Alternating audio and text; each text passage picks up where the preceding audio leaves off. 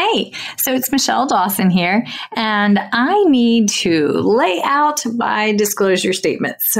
So if you ever wondered how bad my ADD, ADHD, and lack of sleep Monday through Monday actually is, well, here you go. These are my non-financial disclosure statements. I volunteer with Feeding Matters.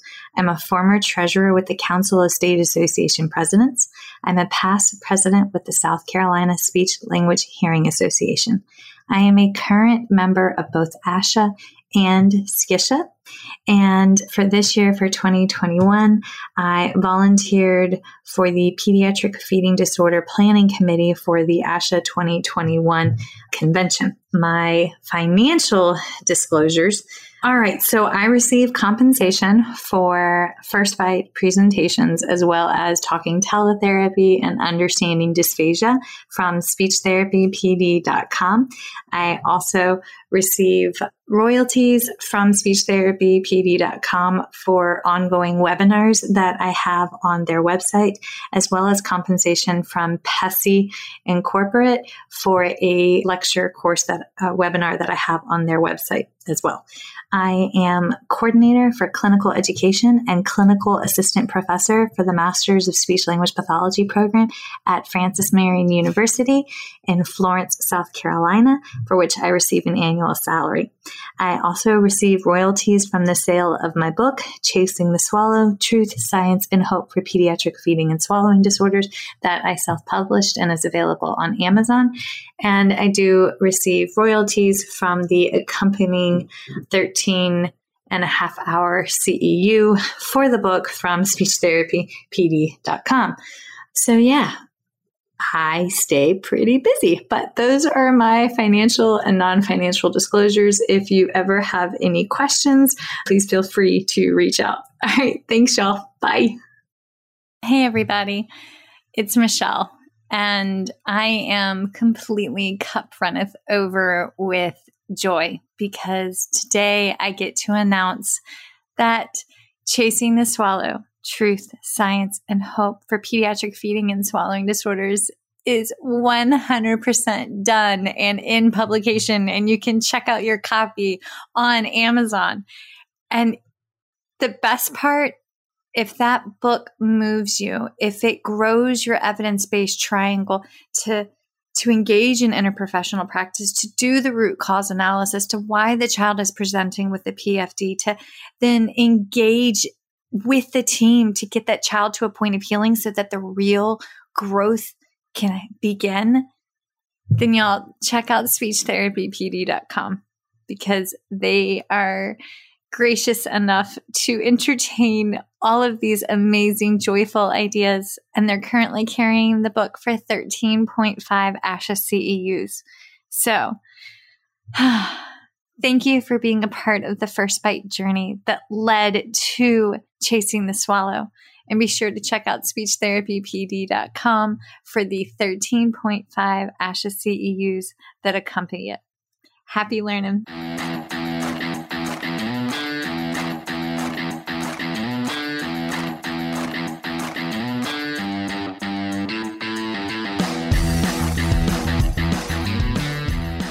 Hi, folks, and welcome to First Bite, Fed, Fun, and Functional, a speech therapy podcast sponsored by speechtherapypd.com. I am your host on this nerd venture, Michelle Dawson, MS, CCC, SLP, CLC, the All Things Peds SLP. I am a colleague in the trenches of home health early intervention right there with you. I run my own private practice, Heartwood Speech Therapy, here in Coletown, South Carolina. And I guest lecture nationwide on best practices for early intervention for the medically complex and fragile child.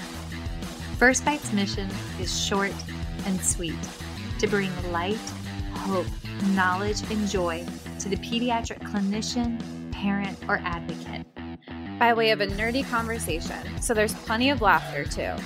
In this podcast, we cover everything from AAC to breastfeeding, ethics on how to run a private practice, pediatric dysphagia to clinical supervision, and all other topics in the world of pediatric speech pathology. Our goal is to bring evidence-based practice straight to you by interviewing subject matter experts. to break down the communication barriers so that we can access the knowledge of their fields.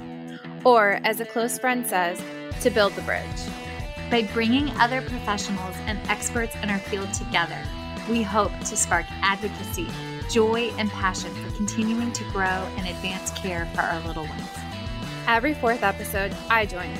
I'm Erin Forward, MSP, CCC SLP, the Yankee by way of Rochester, New York transplant who actually inspired this journey. I bring a different perspective, that of a newish clinician with experience in early intervention, pediatric acute care, and nonprofit pediatric outpatient settings. So sit back, relax, and watch out for all our squirrels and enjoy this geeky gig brought to you by SpeechTherapyPD.com.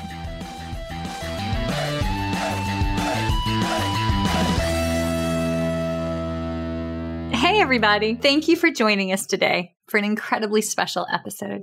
Today, Erin and I have the pleasure of interviewing Jacqueline Peterson, MHI Chief Executive Officer with Feeding Matters, and Kyler Romeo, MOT-OTRL, SCFES, IBCLC, Director of Strategic Initiatives for Feeding Matters, all to get us in a joyful mood for the 9th International Pediatric Feeding Disorder Conference, which is happening in literally a matter of days.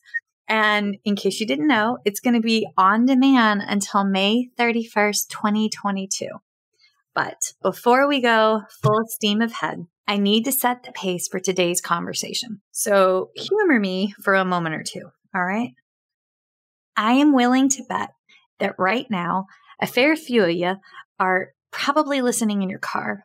You're worried about making it through that stoplight because you're running late again, or at least I normally am, to your next speech therapy session. Or maybe you're listening on your lunch break while fervently trying to type up the notes from this morning, the last 2 days, maybe the last week. I get it. I see you. I feel you. Erin and I are you. But my worry is that in this hustle and bustle, we lose sight over why we are doing the thing that it is that we've been called to do. We drift in our purpose for empowering the child, that little one, and their caregivers on their healing journey because we're completely freaking overwhelmed. And y'all, that sucks, and I get it. We get so wrapped up in our details of surviving productivity that we forget our why. And our why should be the evidence-based empowerment of the patient that we serve and their caregiver as part of an interprofessional practice team that absolutely needs to include an occupational therapist. Let me say that again. We, the SLPs in the room, do not own feeding. Honestly, the OTs don't own feeding either. The patients own their own journey, as well as the caregiver that walks hand in hand alongside them on that path. And you better believe that Erin and I truly, in our heart of hearts, recognize and respect that our teams are only as strong as we make them.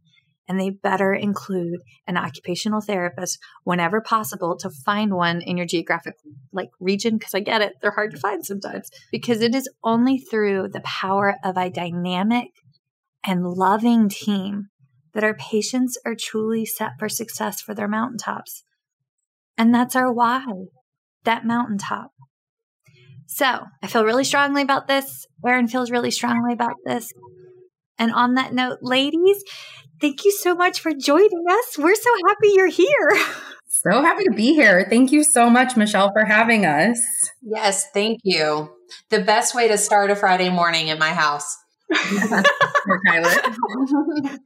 Okay, so we're all different time zones. So wait, what time zone are y'all? We're in Arizona, but right now it's Pacific time. And so we're about 3 hours different from you, I think, Michelle. So it's 7:15 a.m., bright, early, sunny desert morning.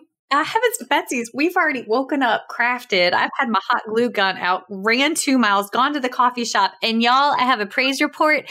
This morning, I found out both of my sisters are pregnant and we have one coming with a set of twins. And this has been a 9-year journey for one. So if I just randomly burst into tears in today's episode, this is a God moment and it's been a good day. So yay. For sure. That's amazing. That's so exciting. Well, you tell her I'm another twin mama. I have identical twins, and it's such a blessing. It's a study in science. I love watching how they grow up and are genetically identical. And it's just a testament, right, to how we have a perception of how something's going to go.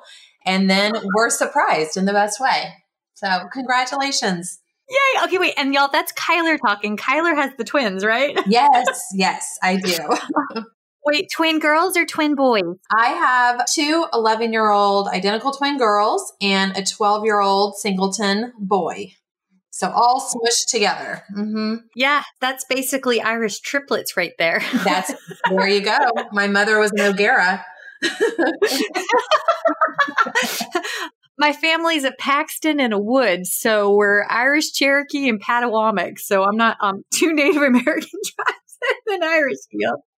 Yes. It's all right. I burn like an Irish woman, so go team. And Jacqueline, you're a boy mom, right? I am. I'm a boy mom to one crazy but so amazing 2.5-year-old son, Charlie. Oh God, you're in potty training stage. Yeah, we haven't gone there yet because I'm a little bit nervous too. But yeah, it is the next daunting mountain to climb. Okay. I have one fabulous story and then we'll go. But favorite birthday memory of all time. We went to a hibachi restaurant for Goose. He turned 4 and the boys are 2 years apart. And we came back from the hibachi restaurant and Goose had food poisoning. So we're driving as fast as we can through downtown Columbia, USC Gamecock football traffic. Meanwhile, Bear is screaming at the top of his lungs because he has to pee because we've been potty training. Well, we rush in the door. Goose runs straight to the toilet to proceed to vomit everywhere. I grabbed the training potty up that apparently my husband failed to dump earlier and went to bring it over Goose to set it down so that Bear could tinkle in it and proceeded to pour pee all over Goose, who was simultaneously throwing up. And then Bear missed it and peed all over the living room carpet. So good luck, friend. Oh my gosh. Yeah, I've just avoided it altogether so far. Oh my God, my husband. Christian, that's what? That was the worst birthday present ever. Like Christian came upstairs, we're all crying and cussing, and yeah, that was good times. Good times. Okay. All right. So can y'all Jacqueline, can you talk to us a little bit about how you got into Feeding Matters and became involved? Sure, definitely. So my background is actually nonprofit management and then healthcare innovation and systems practice. And so when I did my graduate work in healthcare innovation, I was looking for a new career opportunity that kind of met my nonprofit love, as well as my love of like healthcare innovation and kind of doing things a little bit different. And that's when I discovered Feeding Matters by an old college colleague of mine. And they were looking for someone to run their volunteer program and help them write grants. And I was lucky enough to get that position. Before then, I had not heard about feeding issues, feeding problems, any way we described feeding, 10 years ago. And once I found out about Feeding Matters and our mission, I just completely fell in love with the mission and have been solely committed ever since. And so I joined the organization almost 9 years ago, and I have just slowly done different things and tried out different things within the organization. And I took over the CEO role during the pandemic when we had a change of leadership because our old CEO, she had to be at home with her teenage son and her teenage daughter. They needed her more than Feeding Matters did. And someone else could be CEO, but not everyone else could be mom. And so I was honored to be invited to that role as an interim CEO and then became the permanent position shortly thereafter. And this has just been a wild journey. And I am so excited to see what the field of feeding has done and where this community has taken the field of feeding, even 9+ even longer than that years ago.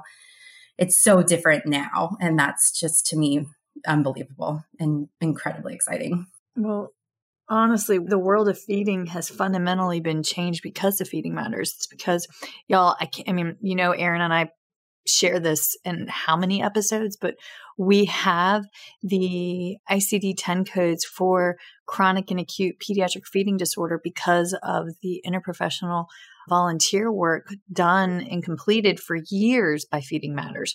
So we're at this stage because of volunteers who listen, chime in, and tithe their time. So, oh, for sure.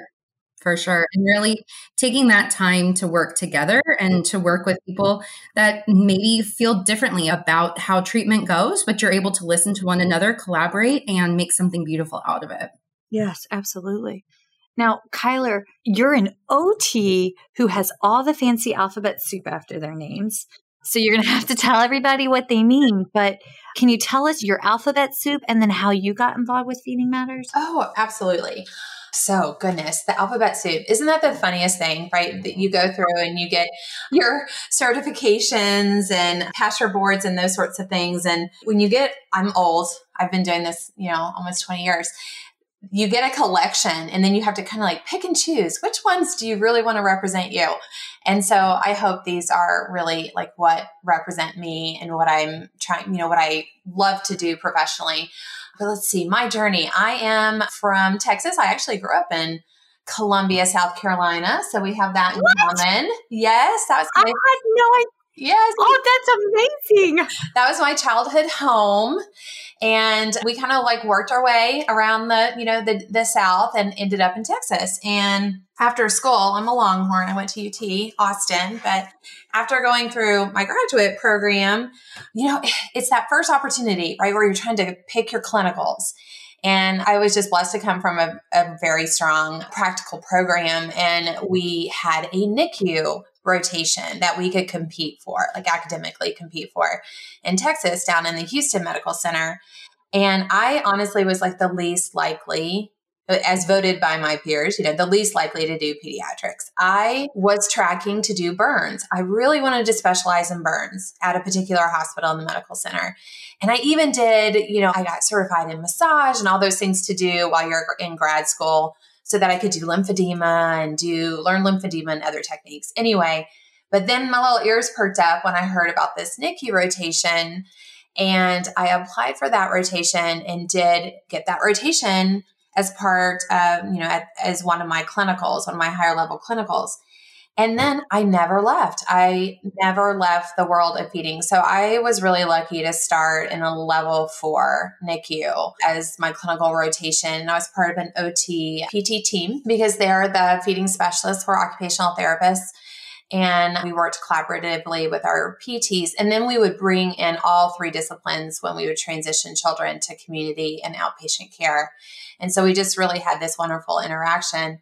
But that just took me down the path to stay specialized in feeding, eating, and swallowing. And so the military brought us to Tucson, Arizona, in the same state as Feeding Matters. And I had done other things like in my professional career, like I had overseen OTs, PTs, and SLPs for clinical practice as part of like a statewide home health agency, and working with the payers for pay-for-performance models for clinical innovation. And so that really gave me, I think, a really nice background in understanding the scope of practice, as well as the contributions of all the disciplines, and how when those disciplines came together collectively, that is truly how we had our most successful outcomes with our clients and with our families. And that really spoke to the person on the other side, which was the third party payer. Everyone, even though we come about it at a different angle, we have this shared goal that we want to improve overall health of the population of the country. And whether, you're talking about one child and one family, or you're perhaps representing, a larger institution or the payer, and you're representing a whole constituent. What was really reassuring about those experiences is seeing that collective efforts can truly make a change. And so then the military brought us back into Tucson, and my feeding history here also was, I had the benefit of starting an outpatient feeding specialty clinic with a group of OT partners, including Marsha Dunkline, who's a well-known OT that's a feeding specialist. He's a goddess. Yes. Yes, it was so funny when I met her actually volunteering in Mexico, and I did not know that she was the Marsha, and I had been talking to her. And I thought, this is a very dynamic woman, right? And she had later called me and said, where did you learn to do what you're doing? And I was like, oh, I don't know. I mean, I'm like a new grad, green, out of school. Anyway, so we developed like a professional relationship. And it wasn't until later I realized that's the person whose picture is on the back of my textbook from school. It was literally from the textbook from school. But doesn't that speak to the volumes of her grace? That she, the most like some people, person. Yes, she's a real human. Y'all, she's always like that. Just the most genuine. Also, please, please, please go check out her book. It's Get Permission Approach by Marsha Dunn Klein, and it's available on Amazon. I highly recommend her book. I have a copy. Erin has a copy. I may or may not have purchased copies for my students for graduation gifts because, again, OTs and SLPs were on the same team, man. Yes. She wrote Pre-Feeding Skills with Suzanne Evans Morris. So, the huge text, that's their big text that they wrote. And then they did the homemade blended. So they've just done so many things in collaboration with other disciplines. But so we started this clinic in Tucson. And so it was just a wonderful experience to serve the community in a different way. And she has been my bridge to Feeding Matters. So she's very involved from a volunteer, contribution perspective, and brought me in on some of the volunteer opportunities and projects. And that's how I got to know the organization, is from the side of a volunteer and working with the AIMS initiative, which really opened my eyes to how when people come together, not only like I talked about earlier, professionally, we come together to serve the client, but Feeding Matters is bringing people together to change the system.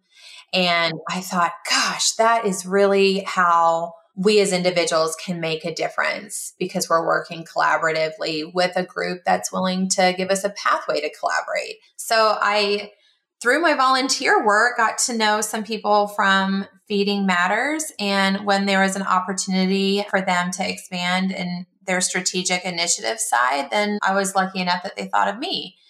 And that is how I came into the organization as the director of strategic initiatives. And kind of during that time, I also had transitioned back into the NICU, and I continue to work 3 days a week doing my clinical practice in the NICU, where I'm, again, full circle, part of an OT, feeding specialty, and PT team within our NICU here. So that's a very long explanation, probably longer than you were hoping for. It's the path, and that's how I've been lucky enough to have a hand in supporting and contributing to Feeding Matters while also being able to maintain my clinical skills. Yeah, but you talked on the fact that where OTs can be. And okay, so y'all, I came across Feeding Matters years ago from two fabulous Virginia SLPs who I met through their private practice. Y'all know them, they volunteer, and they talked about Feeding Matters and the caregiver approach. And let me phrase this I came from a killer grad program, right? I mean, James Madison, I bleed purple. It is a knock down, drag them out, amazing program. They focus on feeding and swallowing. And I had exposure, but when I came to South Carolina, regional variations, there were only 2 grad programs here in South Carolina at the time that I moved south. And because they didn't focus on feeding and swallowing, and let's be fair, if you're an SLP, you know how scant that is within the academic coursework, how rare it is to find a clinical practicum on campus that treats PFD and swallowing. And so when I came to South Carolina, I was forced to be almost a silo clinician because there is one OT program for our entire state and 2 at the time grad programs for SLPs. This is isolating. Yeah. And Feeding Matters was a breath of fresh air because I went from feeling like I had to be the one person driving the team to all this organization that has, and Jacqueline, you'll have to talk about the Power at 2 program, but like has resources that put the caregiver in the driver's seat. And that was also refreshing because there's so many organizations out there that tout themselves as, I can say this, y'all probably can't say this, but they tout themselves as the PFD gurus and all this stuff. But like, there's no caregiver on the team. There's no emphasis on empowering the caregiver. And I am a mom first and an SLP second. And it is a completely different thing when somebody tells me what to do for my child versus when somebody asks me and truly seeks to understand my knowledge base about my own child and then offers their professional tools and resources to coach and mentor me through how to treat Bear's speech therapy and his hearing loss, how to treat Goose's struggle with spelling. And that caregiver approach and why a caregiver should be leading the team. This to me is what sets Feeding Matters apart. So Jacqueline, can you talk to us about that? Yeah, for sure. Because it is. And it's something that's at the heart of our organization. You know, we were founded by Shannon Goldwater, a mom to triplets. And we were led for so many years by Chris Lynn as CEO, who was a mom to a child with PFD. And so it's in our makeup. And you know, for a while, we wondered, you know, how can we move this field forward if parents aren't at the same side of the table as professionals? And I think we've finally figured out that this is the value of our organization. And this is the most important thing that we need to be sharing about interprofessional practice, because feeding is something that parents have to execute. You can't run away from your therapy, because it's every single mealtime that it's going to come up, whether it's in your mind or in your practice. And so for us, parents and caregivers are at the heart of this, and they need to always be at the table, and they need to be at more tables, frankly. And so that's what we really have a vested interest in. And so from our organization's perspective, we feel like we are the bridge and hopefully that welcoming place for both professionals and families to come and to collaborate and to work with each other and to learn how to work with each other. It's like having any other discipline on your team. You've got to learn how to work with them and what's the best strategies to do so. And so we do offer things specifically for each different, you know, if you're a family or if you're a professional. And so one of the things that we do offer families is we have many different family support services. Our flagship family support service is our Power of Two program, and that's what you mentioned a little bit earlier. And this is just a huge value, I feel like, to families. But essentially, you know, as all of you as feeding therapists know this, families have heard it all. They've heard from grandparents, oh, let me feed them. I'll, you know, just give them chocolate or give them to me for a weekend and I'll get them to eat. All these things that just feel, it just adds and piles on to everything that a family is already feeling when they're going through this. And so the Power of Two program has a new parent who calls us, emails us, fills out a form and says, okay, what do you need as a new parent? And let me connect you to a parent who is similar in your journey and who can listen to you from a place of understanding, who can empower you to know that you are the advocate for your child's care, and who can give you the access to resources and information that you may not know is out there. And so it truly is that person who can relate to you and understands like nobody else, who can hold your hand and walk alongside you in this journey. They can brainstorm with you if you would like that. They can just be your sounding board if you need that. And it's kind of choose your own adventure based on every journey is different. Like some families need one session with a coach. Other families, you know, they've been with their coach for 6 months and now they're just amazing BFFs. And that's just an incredible story. And so our Power of Two program is a beautiful alignment of how, you know, this community can support each other. And so that's a program that we are incredibly proud of and really recommend to anybody who has and supports families who are going through this, because as often as you can be there for them as feeding therapists, it's a different type of support that a parent can give them who has been there before and has that type of role on the team for them too. So I got to do a thank you. Y'all know her, but my very dear friend, Dr. Tessa Gonzalez, and Tessa has been on the podcast. She's been very open about this. I introduced her to y'all to volunteer because at the end of the day, we have to recognize that the child's goal, our goal is fed, whether that be completely oral or pleasure feeds orally, and or whether that be, hey, they're safe and they're hydrated and they're 100% J-tube fed, right? Every child's end goal is unique to their journey, their medical etiologies, and their comorbidities. And there will be changes according to their conditions, right? Mm-hmm. And sometimes we get so hung up on every kid has to eat completely by mouth, but that's not necessarily it. And Tessa she volunteers with the Power of Two, and she has single-handedly changed 2 mommies that I work with. She gave them that hope that a feeding tube was the best decision for our family. And it lifted the other mommies up so that they felt comfortable and they had a safe place to ask questions about it. And so, Tessa, I love you. Thank you. Michelle, I don't know. She's not just giving back to families. She is also giving back to all of us as professionals as well with her role in pre-con. She's organizing our family panel for this year's pre-conference educational event. And so she is responsible for bringing together a group of families to sit on a panel that will be the center of discussion during our pre-conference, where we're focusing on interprofessional collaboration and competency. So she just serves in every aspect of her life. Yes. So what that really means is that, Tessa, I owe you sushi, sake, and karaoke night. And so does Feeding Matters. Yeah. I will fly to Arizona for sushi, sake, and karaoke. Actually, that sounds like a really good idea. Okay. Idea.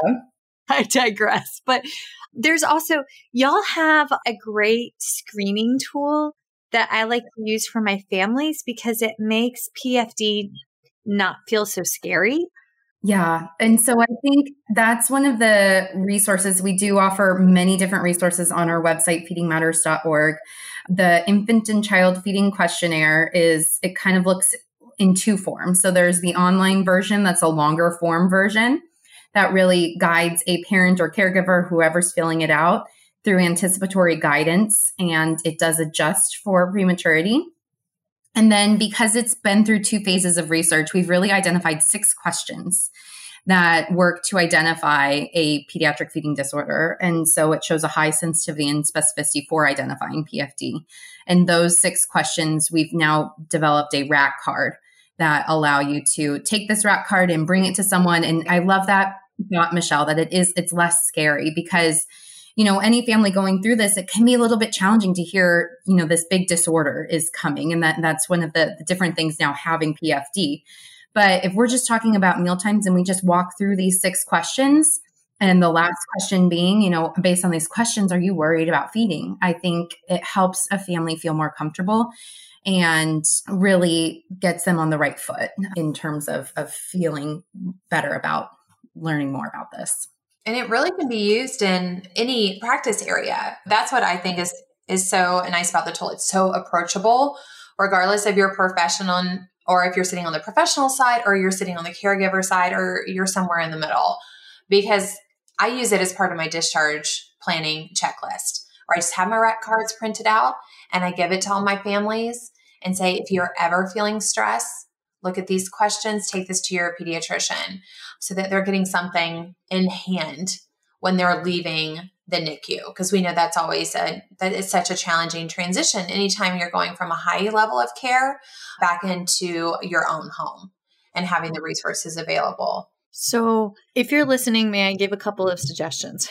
One, if you are part of an early intervention team, I would give the suggestion that as part of your patient intake, regardless of whether or not they come in with a PFD referral, it's 6 questions.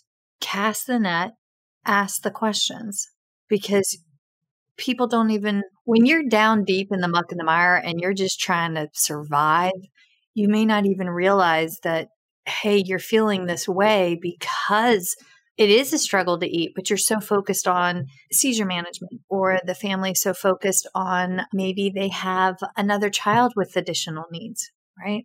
So I always recommend embedding that in patient intake.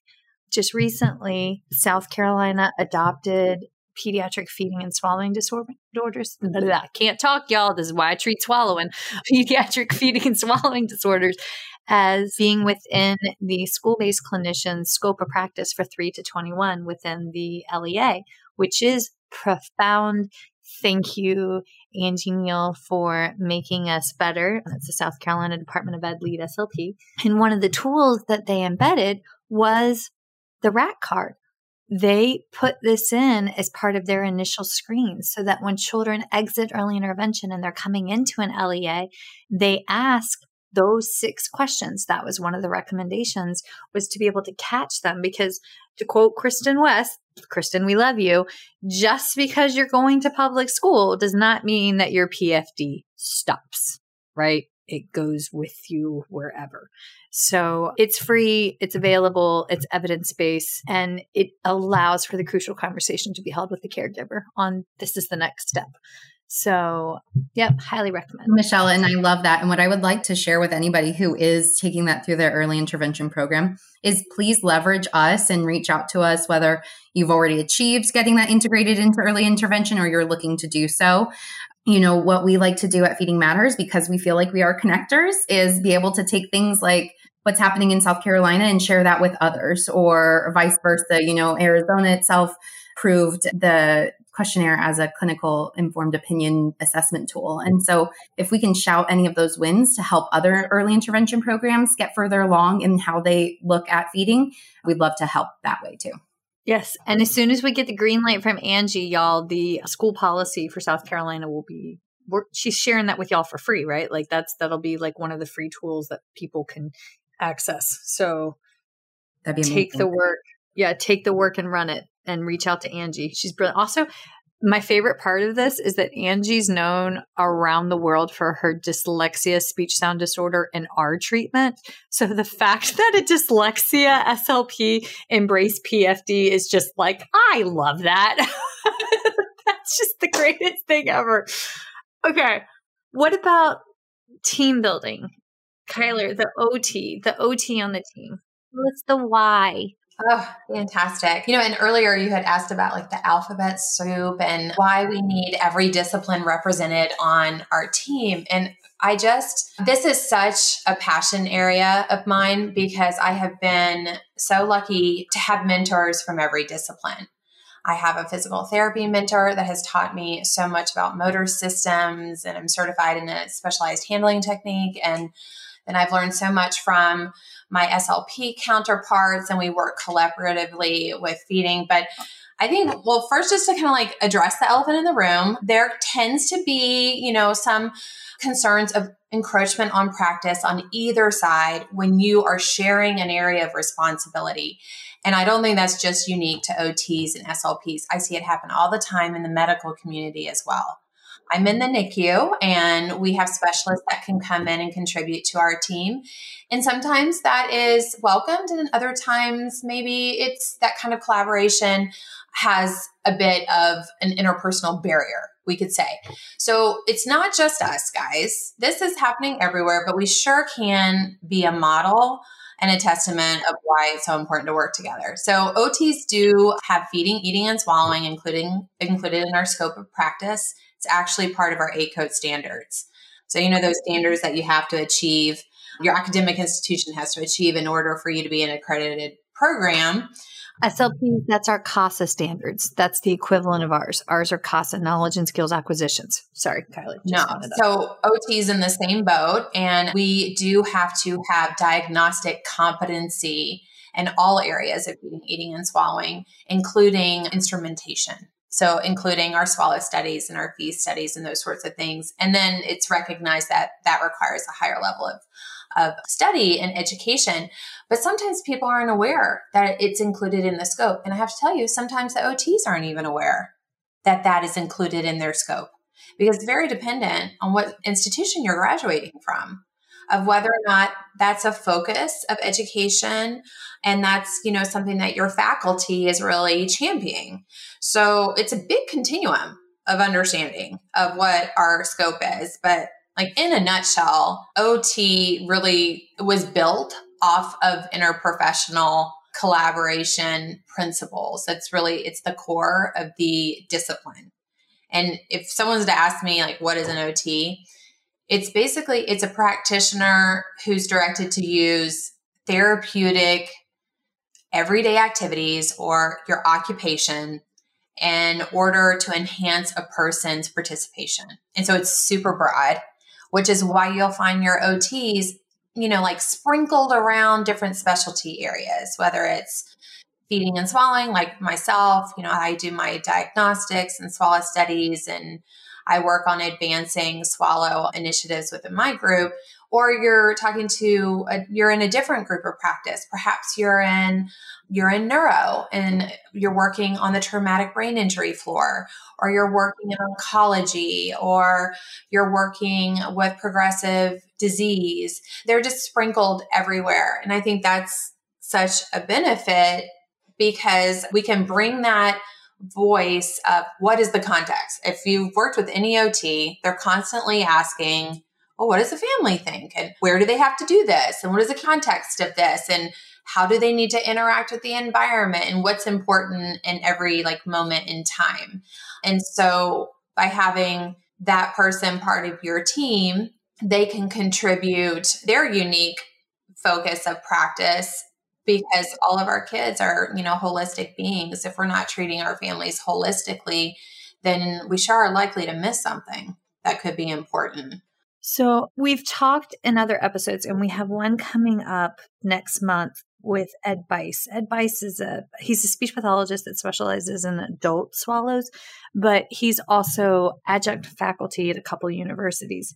And he talks about why swallowing competency is a struggle to teach in SLP curriculum. And Erin, you're going to have to throw your thoughts in here. But one of the things he touches on is how historically we have faculty members teaching dysphagia that only treat adults, such that they don't treat pediatrics, so they're not firsthand aware of it.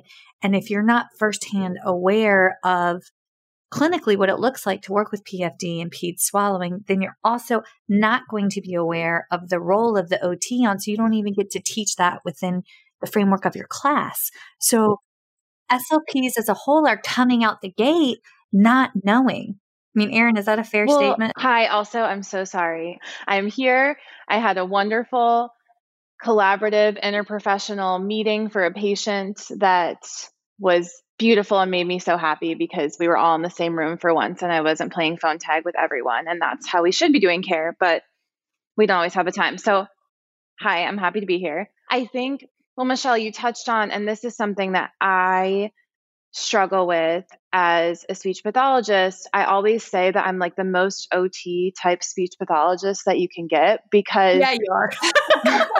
Speech is very top down. We have our, big nine. And so we learn these very specific skills, and we learn swallowing in a similar way. But I feel, and Kyler, correct me if I'm wrong, like OT, the way you do task analysis, like it's much more bottom up, and you always have to do both. I mean, we're going to have children with their individual differences that have strengths in certain areas, and we're working more bottom up in other areas. But I think that's where it becomes difficult, Michelle, because yes, we learn swallowing, but you cannot just treat swallowing. You have to look at everything else. And so it starts from that top-down process, but that's where I think students come out of grad school and they feel lost because they don't have the skill set and the knowledge to be able to look at everything else, because you have to. That's such a good point.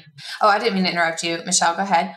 No, I was just going to say, were you taught about the SLP's role in grad school? Were you taught how to engage in IPP? That's a question that I've always wondered. Like, what is that covered in OT school? Well, you went to a killer OT school, by the way. So, I have to admit, I props out to University of Texas, bleeding orange as well. So I understand your love of your school. I really came from a great program because it was part of the medical school. And so everybody was on campus together. And we start with gross anatomy, where we do a full 3-month immersion with our own cadaver. And we partner with a few of the medical students as well as dental. So we do top to tail. I mean, we do the entire deep dissection for A&P. And then everything we do is built from there. And we have classes throughout. I was part of a 3 years master's program. And we have classes throughout where we're with the different disciplines, like, our physiology classes with the medical school, and different people and different disciplines in the medical community were brought into those classes. But I have often been told, oh, you're that person that's always saying, but why? And I work with I consider her my work wife. I have a SLP friend. We worked collaboratively together, and we got such a wonderful work environment because we were able to co-treat and co-assess for inpatient acute, and we did our swallows together. And we got this reputation in our community that we're always like, oh, those are those girls that are always asking why. And that's back to the OT model, is like looking at MOHO or how we do activity analysis. We are taught in our curriculum to analyze, dissect it down to the smallest level of A&P, physiology, medical impairment, and build your way all the way up to the top level, which is participation in the community, sense of self, your role, those sorts of things. So when I look at swallowing, I often start with motor evaluation, and I'll do the general movements assessment for my neonates. I will do the AIMS, the Alberta, if a child is coming in inpatient. And I first look, of course, you always interview the family and get an understanding of what's going on. But if I'm trying to dissect what's going on and could impact that child's pharyngeal safety, I start with a global motor assessment, a developmental assessment, standardized testing, and then work my way systematically through before I even get to a feeding trial. And so that might be a really nice collaboration between the disciplines, particularly if you don't have a physical therapist with you. That's a really nice partnership between our SLPs and OTs.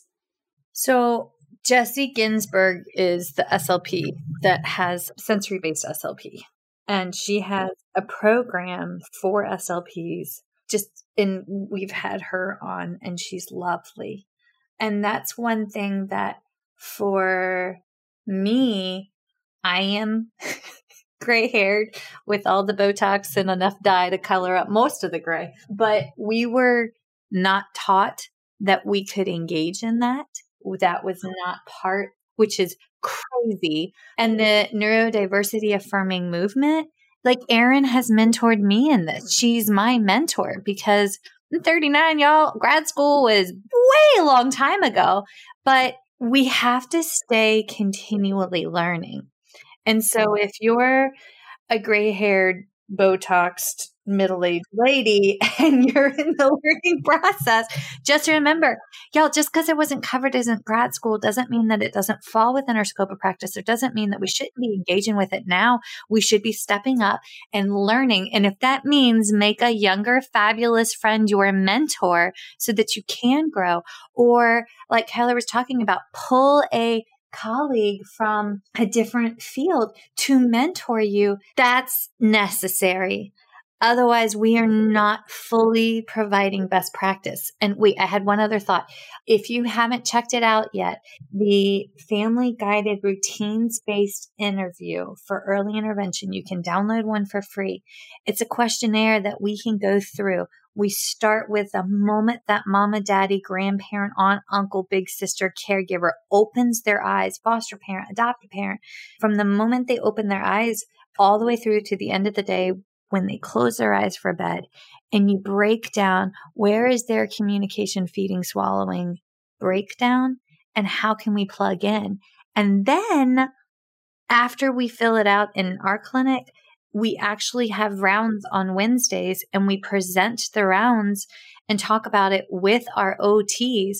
Hey, this was the concern. They really struggle with breakfast in the morning. Okay, why are we struggling with breakfast in the morning? Well, part of it is positioning at the table, self-feeding. And then the OTs break it down just like you were talking about, Kyler. And then I'm like, okay, well, here's where we can plug in this for language. And here's where, we can talk about like this adaptive cup or those things. But Erin, thank you. Well, no, Kyler, I love the way that you described that and how we have to shift in the way that we look at our patients and make it less about this is where I fit and more about what does this child need, because we're not knocking speech pathology education at all. We all have work to do constantly in everything that we do. I mean, and Michelle and I are people that will always look at what needs to be better. That's just who we are. That's why we're here. But I have found personally, and Michelle's talking about sensory, I've been educating myself a lot on that because a child needs to be regulated to learn and eat and do all the things of life. And it forced me to shift in a different viewpoint of mealtime in general. I'm now becoming floor time certified, and all these things that a child needs to do to engage in mealtime and what we're actually asking them to do from even just purely an engagement standpoint. I think OTs are really great at saying, let's take a step back holistically and look at their overall motor, their overall sensory, their overall, how they're experiencing this mealtime. And I've taken more of a step back and being like, okay, what do I need to do to actually get them to the table? Do we need to take a step back and just engage with me outside of the table? Maybe bring things like that. But I've learned that from my OT colleagues. And I also have a work wife that I collaborate with all the time who's an OT. And it just is so wonderful to step outside and have someone else's perspective and learn and grow and realize that the way that we serve our patients better is by all of us coming together. If the OT has worked with speech pathologists and incorporates, more language and into those sessions, and I've worked and learned from the OT and incorporate more sensory strategies, this child they're getting more, and that's only going to help them. And even just going down to the basic conversations that you have, right, with your colleagues when you're collaborating and co-treating with a child. I am always looking at, the physiological process. And I have a colleague that really focuses on she's just so skilled in recognizing where that caregiver is that day, how they're showing up that day, how they're feeling. And she's really focused on their emotional state. And she'll share information with me of this is what's going on in their lives. This is how they're feeling this day. And we have that dynamic. And I tell you, collaboratively, then we can just deliver better care because it's all about what's important to the family. And sometimes we have a limited bandwidth as well. Kids are complex. Families are complex. So even from just the emotional level, the benefit of collaborating with another person. And that kind of leads me to a question that I have actually outside looking into the three of you in your clinical work is all three of you seem like great collaborators and have that soft skill of being able to practice interprofessionally. And I guess my question is, did the three of you just learn that on your own? How was that taught in any schooling that you've done in your previous history or what? Because I think in team building, in any sense, clinical or not, it's that soft skill, that ability to talk human to human outside of discipline, outside of anything else that I think can matter, especially in this type of scenario. Honestly, for me, it was my upbringing. That was not covered. Counseling and how to hold crucial conversations was not covered in grad school. My dad always raised us to seek to understand because you only know the narrative that you have created in your head. And that's powerful. If all I know is the narrative that I'm telling myself, then I don't understand the other person's point of view. And my very first rehab manager, Sean Schwarting, we called him Boss Man. He was huge, dude. He was a PT as big as the door. He had us read Crucial Conversations. And I was a CF reading Crucial Conversations. And that was profound because that made me think, how do I recognize conversational breakdown amongst colleagues? And then how do I fix it? And they, bless them, the OT and the PTs just pulled me in. So wait, Kyler, Aaron, what are y'all thinking? That's so funny that you bring up that book because I have brought that up at Feeding Matters as well because we are, Jacqueline is just an innovative leader and leads us in a horizontal leadership model. And so we are a trust, our team is run on trust. And being able to have those conversations is so key. And at another organization I worked for, we would do a book study and that was one of our books. was crucial conversation. So I benefited in leadership training in the different jobs I've done. But in regards to what the question Jacqueline was asking, it is part of the model for our assessment is to look at, and we have to do self-reflection and look at how we're using therapeutic sense of self or use of self with our OT models. So that it is part of our curriculum, but I can guarantee you, I don't feel like anyone's getting enough of it. I really don't. We had a counseling course in grad school, and I also have a psychology degree. So I think that helps me read the room. I always would tell Michelle, because I just remember being her. She's great at it, but she comes in like a firecracker. And so, and sometimes I'd see a parent, their eyes would get so big. But I think also I think where some people struggle is you have to build your own emotional intelligence and give yourself grace, because there's always going to be breakdowns in communication. And some of the best relationships I've built with other professionals in the community came out of a miscommunication. We both had grace with each other and were able to have a conversation and learn, because you always say you grow your relationship sometimes through conflict. That's how you have those conversations of how you communicate, and they learn about you.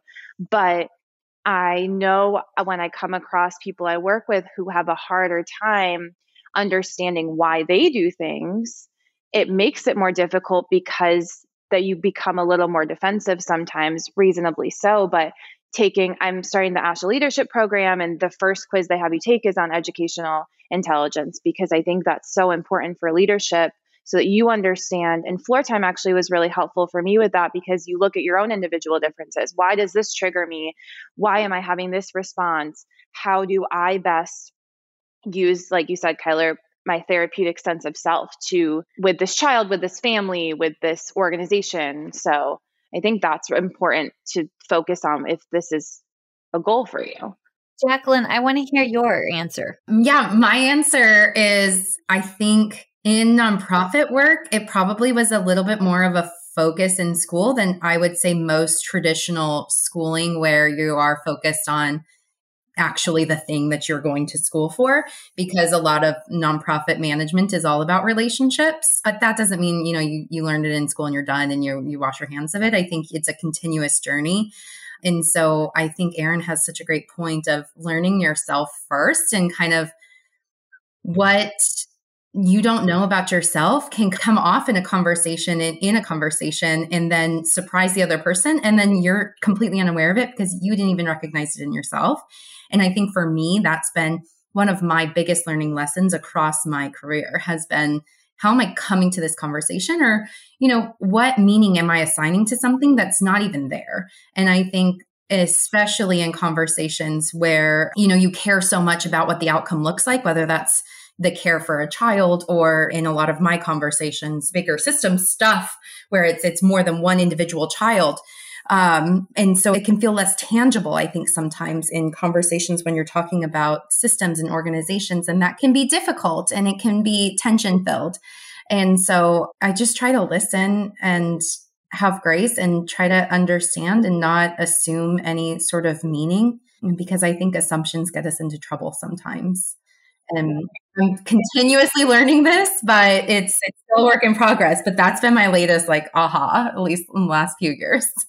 Okay, wait. So I just have a question. Do y'all get questions from caregivers posed to y'all on how do I better communicate with my team and tell them what I want? Oh, yeah. Oh, yes.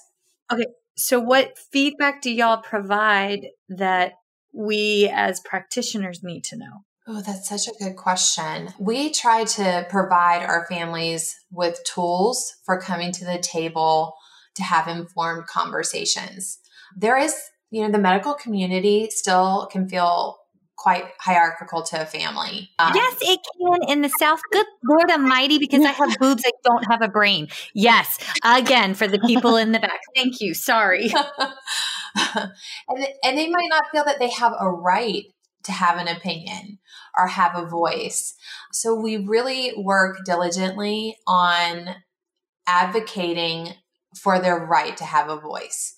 and that they enforcing that they are the person that knows this child the best. They are the expert in the room. They are the true expert on the child. And honestly, they're the one person that matters, right? We see this happen quite a bit in acute care where we as a team can feed an infant and an infant may have full volumes and it doesn't matter a hill of beans unless the family can do it. So we have different resources that we share with our families to first inform them on what is pediatric feeding disorder and what empower them within their role as the expert for their child. And those resources are just multifaceted. And I would say, as well as the resources and that kind of empowerment, one of the biggest questions we ask is, do you feel heard and listened to by your provider? Because I think the answer to that question tells us everything that we need to know. It's not that we advise a second opinion a lot of times, but if they're not being heard, we just try to encourage them to think, like, what would it be like to have a provider that makes you feel heard or that listens to you? I feel like if you as a provider are approaching a conversation with the goal and outcome of that conversation being, I want this family to feel heard, I think that's a major step in the right direction. Yes. But that's the purpose of the pre-con, right? Yes. Yes. What's so unique about pre-con is that we're bringing together the professional side and the family side into a shared platform where the family's voice is the one that will be heard. And so professionals will be engaging in this dialogue as they're listening and hopefully digesting the stories that the families are sharing. Because when we kind of talk about, like, well, what are the tools? Like, what do we need to even start this journey of an improved interprofessional collaboration and bringing the family's voice forward? I personally feel like the first step is just awareness. Awareness that collaboration matters, that the family's voice matters, and awareness of how what we do can impact them and impact their lives. So pre-con is an opportunity for us to really embrace the core competencies of interprofessional practice and focus on one in particular. We're going to be talking about our soft skills and communication soft skills. And throughout the educational event, it is going to be, we're going to use case study. We're going to have family stories shared. There's going to be recorded videos. Michelle, you're going to talk and share your perspective in a family. And I hope people I know I'm so looking forward to it because every time I hear one person's story, I learn something. Oh, they always make me cry. I mean, they're so good, but it doesn't take much to make me cry. So let's preface that. Well, and I think one thing I think about and one thing I've been focusing a lot on recently is feeding is so much of a relationship, and that starts from the NICU, and that creates this bond with caregiver and child and with family. And so we have to remember as providers that this is really about healing that relationship. And there's a lot of steps to get there.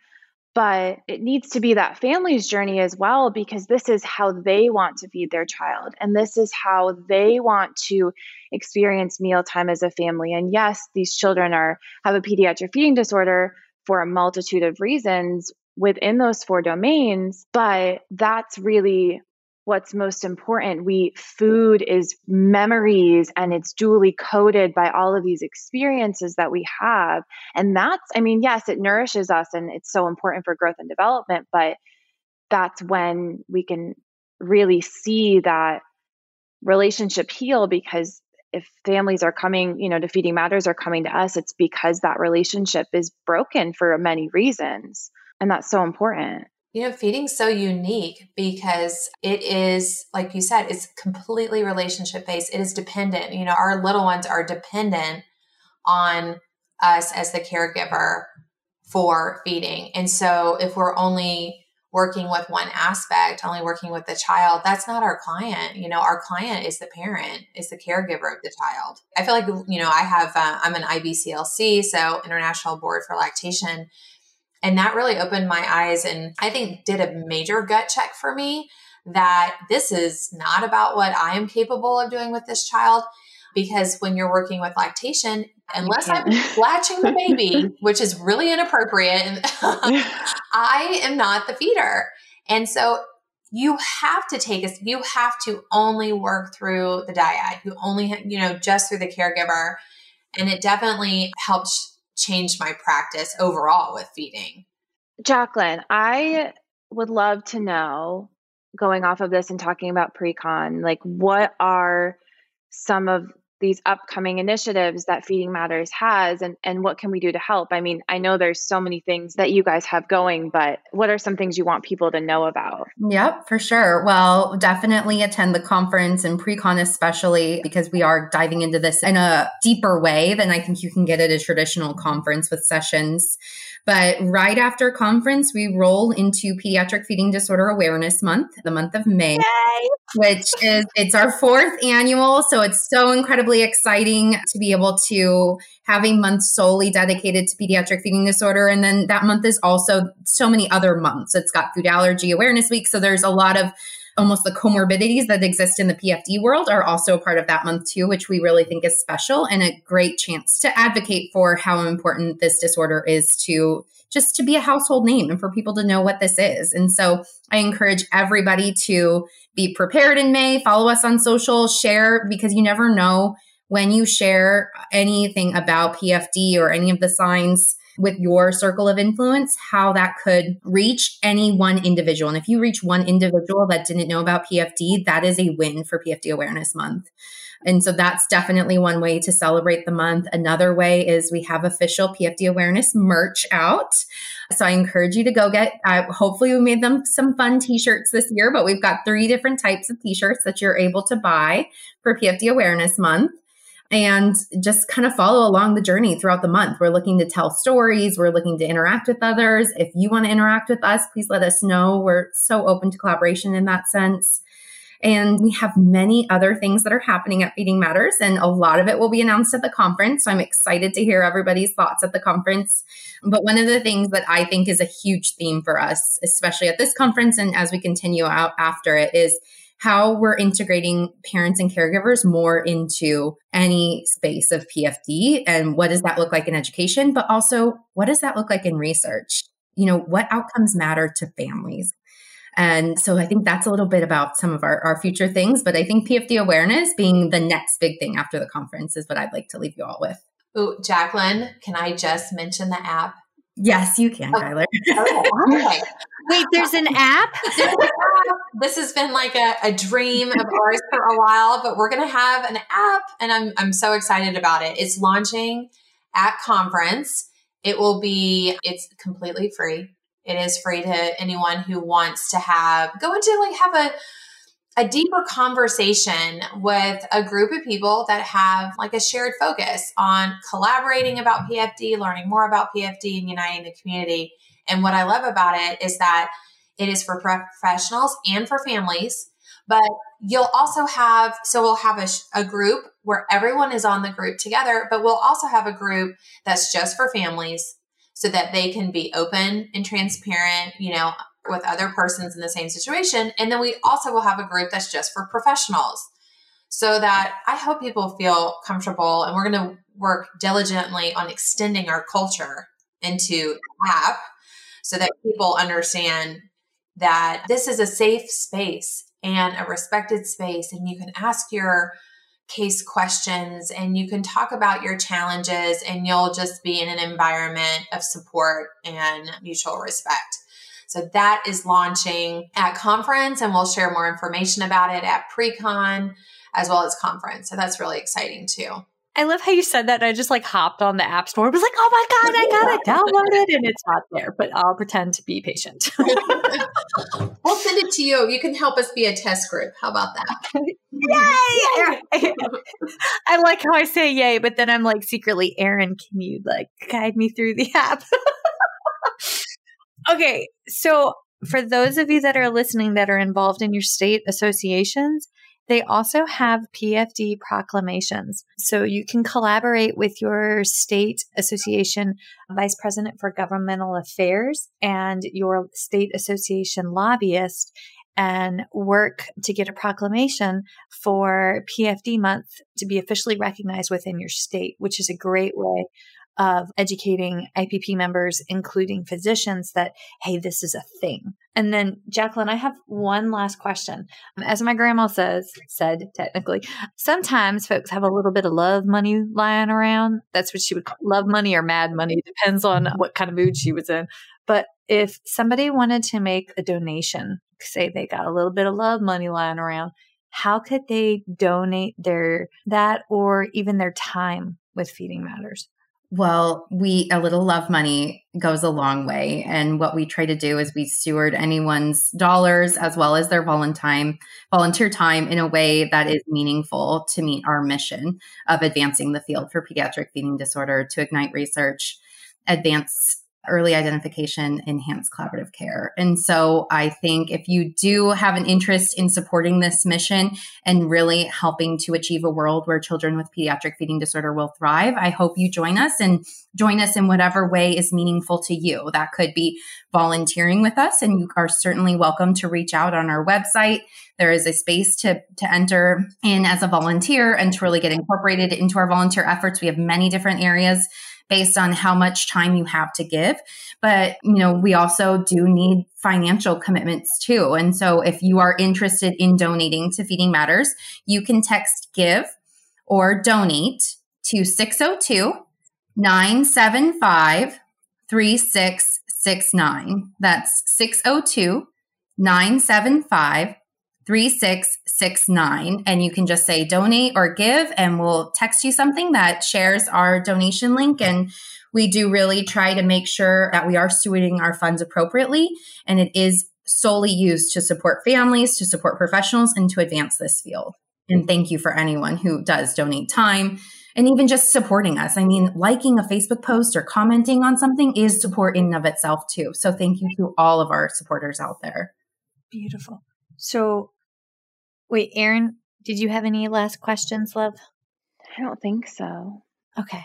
Do y'all have any final thoughts? Anything else? I would just say, I hope that we get to continue the conversation.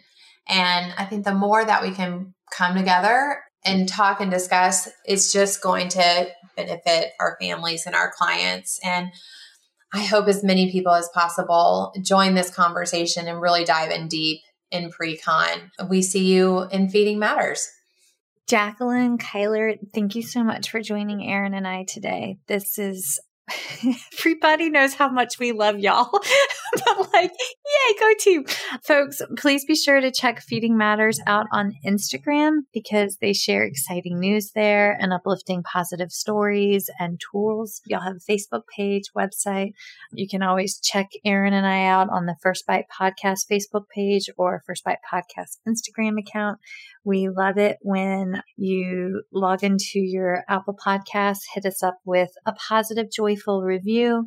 As always, we've got Chasing the Swallow, Truth, Science, Hope for Pediatric Feeding and Swallowing Disorders, available on Amazon and with speech therapy PD for 13 and a half hours of active continuing education as well. Erin, I think I remembered all of the things I'm supposed to say. Go team. But everybody, thank you. Thank you for starting with us. Thank you for spending time with us. And remember to breathe. Productivity and everything is cracked up to be. And please remember that we're here to guide and build up and empower the caregiver for their child's journey. So thank you for spending today with us. Thank you. Thank you. Feeding Matters guides system-wide changes by uniting caregivers, professionals, and community partners under the Pediatric Feeding Disorder Alliance. So what is this alliance? The Alliance is an open access collaborative community focused on achieving strategic goals within 3 focus areas: education, advocacy, and research. So who is the Alliance? It's you.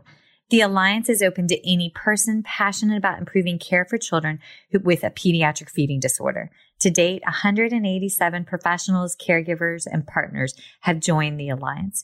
You can join today by visiting the Feeding Matters website at www.feedingmatters.org. Click on PFD Alliance tab and sign up today. Change is possible when we work together. That's a wrap, folks. Once again, thank you for listening to First Bite, fed, fun, and functional. I'm your humble but yet sassy host, Michelle Dawson, the All Things Peds SLP. This podcast is part of a course offered for continuing education through SpeechTherapyPD.com. Please check out the website if you'd like to learn more about CEU opportunities for this episode, as well as the ones that are archived.